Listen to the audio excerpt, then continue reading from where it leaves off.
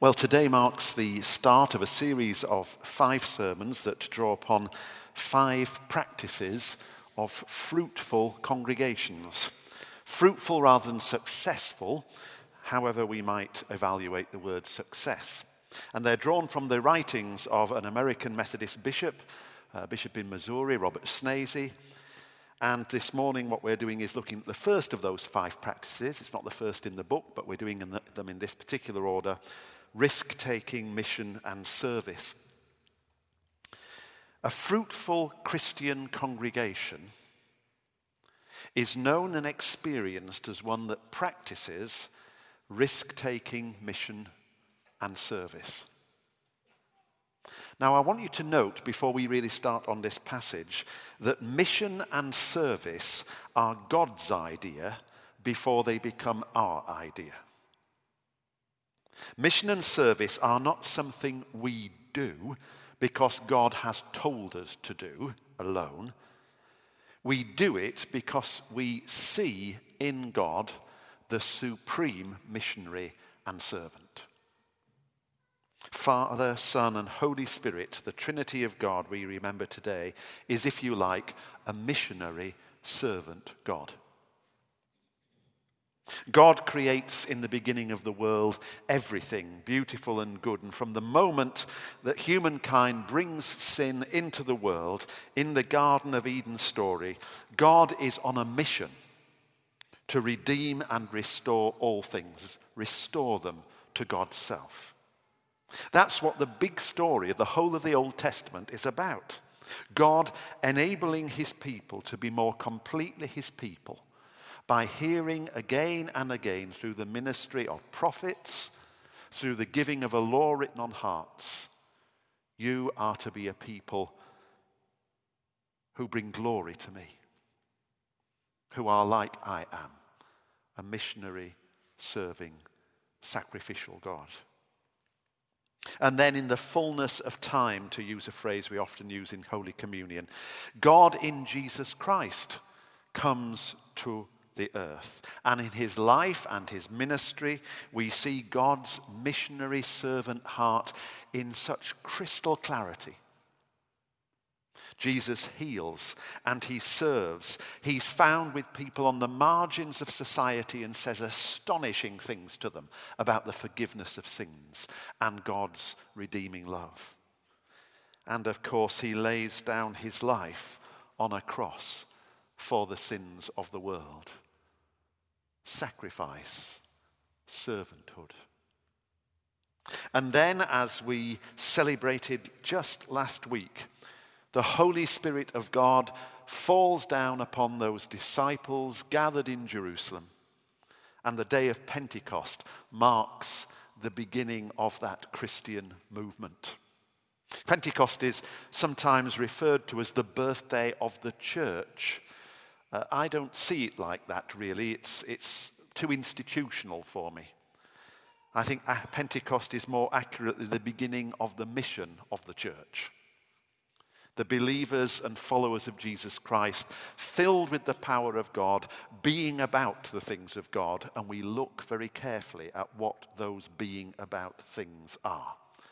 And they include being missionary and being servants. Straight away in the Acts of the Apostles, the small Christian group engages in a life of mission and servanthood, and we read, enjoys the goodwill of all the people. My late great New Testament professor said when he was introducing a bunch of young people studying at Manchester University in 1843 when I was there, he got as far as this. He said, "Gentlemen, the Acts of the Apostles, it is as if God drops a pebble into the pool of human history and you watch the ripples. From Jerusalem to Samaria to the ends of the earth." The disciples might have been forgiven for thinking as the Holy Spirit falls upon them, as Jesus promised the Holy Spirit would, as they wait there in Jerusalem. This is what we do now. We stay in Jerusalem. We go to the temple. We offer God worship. We share meals together. We enjoy the goodwill of all the people. We stay here giving thanks to God forever. After all, one of the traditions of Pentecost as a Jewish festival was that as you gathered there in Jerusalem, you expected that one day you would see, as the fullness of God's time unfolded, that there would come those from the north and the south and the east and the west, coming to this omega point of Zion, city of our God, city on a hill. So that when the Holy Spirit falls upon those disciples on that first day of Pentecost, you could almost be excused for them thinking, this is it. This is the fulfillment. This is where we stay. And God, full of surprises, turns round and says, okay, stay here for a little while. And then one day they wake up and says, and now we go. The picture of God in the Acts of the Apostles isn't of some distant divine parent sitting in a house in heaven, dishing out instructions to believers. You are to be missionaries. You are to be servants. It's more a picture of God as parent, living within the family home, who says, come on, breakfast, get your coats on, put your scarves on, follow me, we're going out. And it was that same professor who said to his small class in 1843, the Acts of the Apostles is the only book in the Bible where human beings from first chapter to last chapter are running to catch up with what God is doing. Today's Aldersgate Sunday, when we remember our origins as Methodist Christians, begun in God through the ministries of John and Charles Wesley. We've sung both their conversion hymns. That's why it's 4 minutes past 12. Originally, I think it was Charles's conversion hymn, had 17 verses, but we removed some of those for you, and thankfully so did Paul, who's here this morning, and other people who worked on our new hymn book. But one of John Wesley's great themes was his talk about the prevenience of the Holy Spirit. Now, we won't go into what the word means in terms of its origins. Just suffice to say that by it, Wesley meant that God goes before, leads the way, exactly what I've just been talking about. Goes before God's people into the world that Christ died to save. So although John Wesley had more than most to say about the blessings, about the comfort, about the courage, about the presence, about the gifts, about the fruits of the Holy Spirit of God, he always regarded the Holy Spirit as essentially the spirit of mission who enabled Christian service. The Holy Spirit is often nowadays, and I use this word properly, reduced to be understood as the blesser-upper of the church. And so right. But Wesley reminded us of the equally thoroughly true scriptural picture that the Holy Spirit of God is on a mission in the whole world and invites Christian disciples to accompany him, her, it.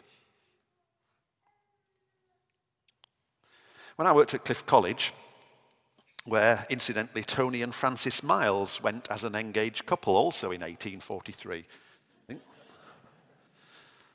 Sorry, Francis. All the students went on mission several times during the year. And they were put in groups of about 8 and 10 to go on mission. And before going, there was always sort of preparation of various kinds, and then prayer meetings in the chapel. And now I remember saying to many a group setting off on mission, what are you going to do? And really what I was asking was, do they know where they're going?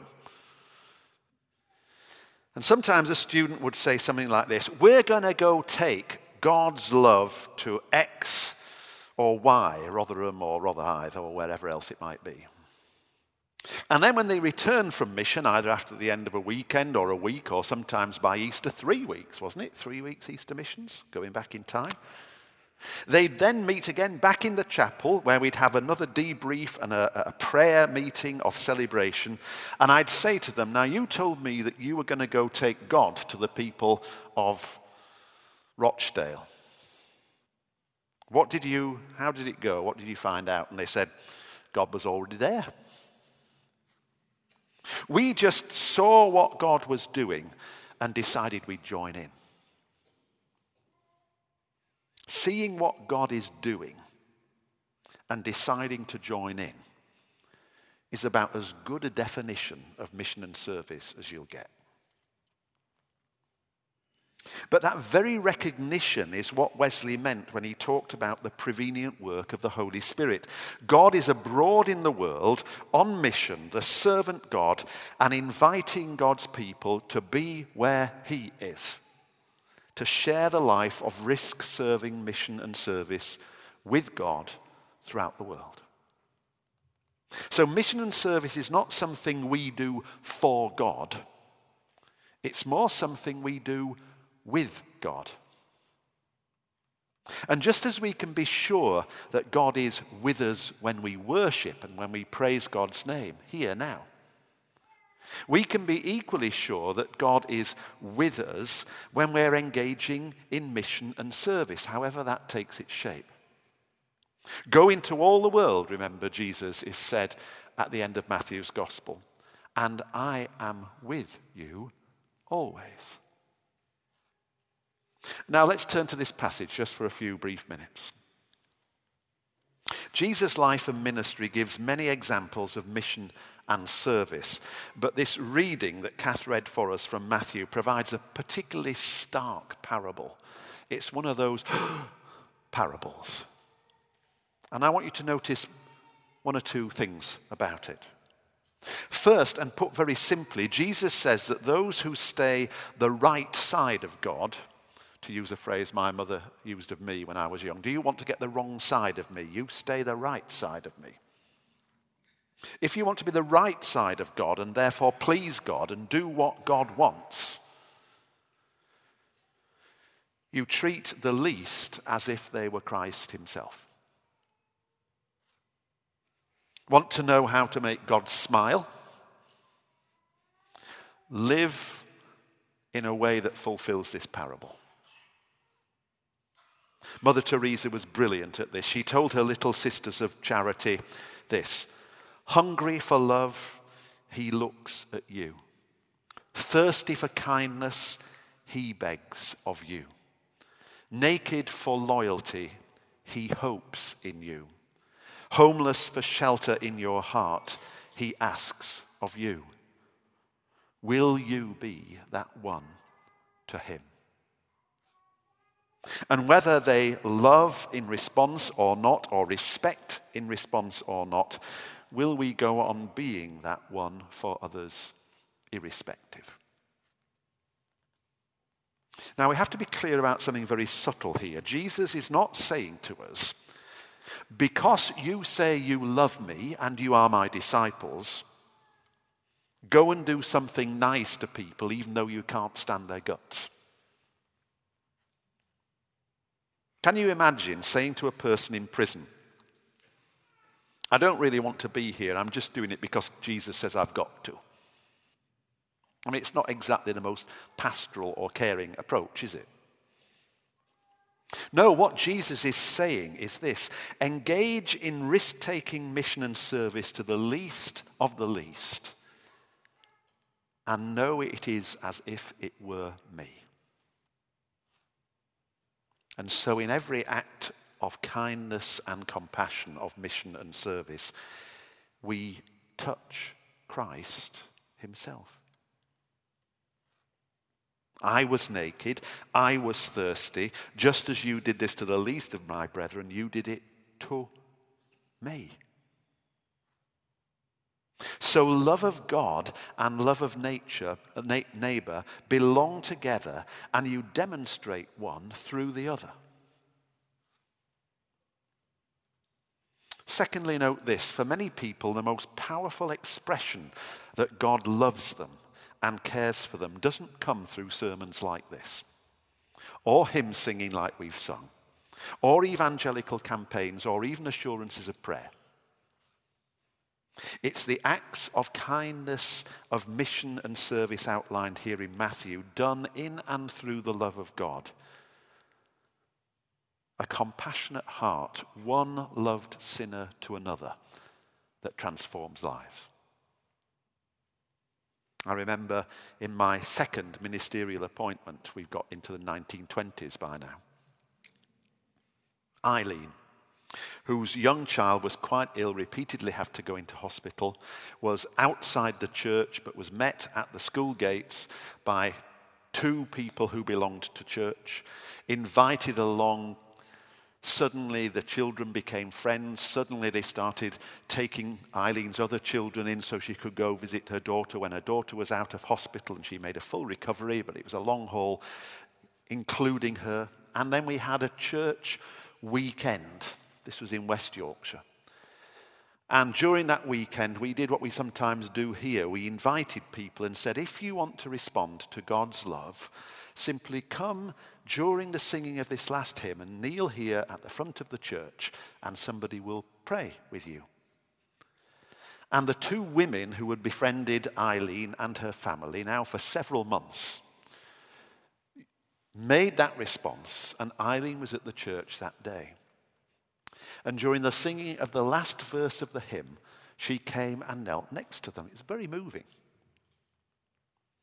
Afterwards, when we prayed, because she'd never really shown any deep interest in the spiritual nature of the church, but she developed deep friendships with these other two women in the church. When they asked her why she'd come forward, they were delighted she had. This was her line: "It's a cracker and I've never forgotten it." Well, we've done everything else together these last few months. I wasn't going to let you meet God on your own. One reason why risk-taking mission and service is such a fruitful practice for a congregation is that it makes new disciples of Christ. When a church doesn't engage in risk-taking mission and service, its own spirituality wanes because you're cutting yourself off from a route of fruitfulness and nutrition and input that starves you. All sorts of congregations fall into the trap of becoming more and more inward when God wants us actually, and demonstrates at Pentecost, he wants us more and more outward. The third thing I note about this parable, this devastating parable of Jesus, is how little Jesus tells you about the people themselves other than their condition. He doesn't, for example, tell us their ethnicity or their colour. He doesn't tell us their gender or their age. He doesn't tell us whether or how they came to be sick or poor or imprisoned. He doesn't make any comment about whether it was self-inflicted or totally bad luck. He doesn't even tell us whether these people are believers in God or not. He just tells us that they're people and they're in need. You see, Christ's own compassion and mercy and grace extends to the whole world. That's why he died for all of it. Service is the offering of oneself to improve the lives of someone else. And Scripture is just laden with that kind of godly service. The final thing before I move to a close is to note, and the fourth thing about this parable is that it's pretty eternal in its consequences. I've been around enough months now to know that, I'm not a sort of hellfire and damnation preacher. I'd much prefer to talk about the love of God. I'd much prefer to talk about how people get to heaven than what happens if they don't. I remember going to Enniskillen many, many years ago as a young Methodist. And it was the one and only time I watched the great Ian Paisley preach in a tent. I remember two things about it. One was he was an even more long-winded preacher than I am. And the second was that army helicopters were going around as he preached. This was in the 1970s. He could talk about hellfire and damnation, but even then, not in a wholly negative way. He just said to you, when he was preaching about this parable, if God tells you how to be a sheep, be a sheep. Because God tells you what happens if you're a goat. This parable has eternal consequences, so we ought to take it seriously. Mission and service, you see, changes us. It changes the life of others, and it changes the life of a congregation for the better. Our congregation here engages in mission and service. Having this wonderful site and these premises, these resources here right in the centre of London, we particularly engage in mission and service as hospitality. Use this space. But we'll come to hospitality because it's another of the 5 fruitful practices, and I'll leave that for another day. Whew, you say. We house and engage, though, in a number of good causes and charitable activities. We heard earlier on about the newly adopted Welcome Box scheme. But we've got St. Vincent's Family Project. We're participating in the Passage and food banks. All sorts of groups representing various charities and needs use and come in and benefit from this place. I say this not to make us complacent or proud, but to point out that we do engage in mission and in service in a number of different ways, like thousands of other Christian congregations. I happen to know Robert Snazy, who wrote the book on which we're basing our 5 sermons on fruitful congregations. And one day, when I was with him, it was in Atlanta, I said to him, "Why did you put risk-taking, mission and service? Why not just mission and service?" Because all congregations engage in things that might be described as mission and service, he said. I wanted to point out what the next level is.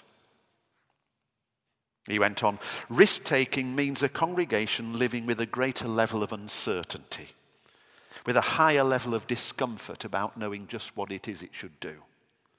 A reduction of easy decisions, wrestling with harder ones, a deeper level of sacrifice in the congregational life, a greater distance from comfort zones and cozy circles of friends. Because, he went on, risk-taking mission and service best mirrors Jesus' own ministry. It involves stretching a congregation, causing them to do something for the good of others that they'd have never considered doing if it was not for their relationship with Christ and their desire to serve him. He went on, it's doing it knowing there's no guarantee of success. Those we help bear addictions sometimes return to them. Those we help off the streets may well return to them. But like the sower, sowing in places where the seed does not sprout or it's eaten by birds or burnt up by the sun, you keep on sowing. I remember him saying to me, "Martin, what do you think the opposite of risk-taking is?" I said, well, safe, predictable, convenient, comfortable. Who wants that? He said to me. Does that sound particularly like the ministry of Jesus to you?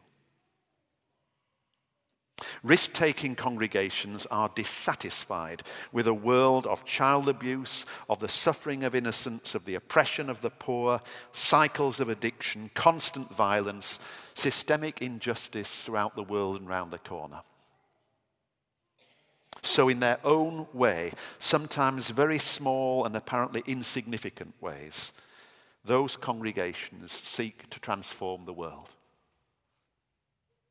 And when they do that, God's Spirit rejoices and helps us. Now finally, because I've gone on too long, I want you to note this. That risk-taking mission and service is the practice of a fruitful congregation. a fruitful congregation.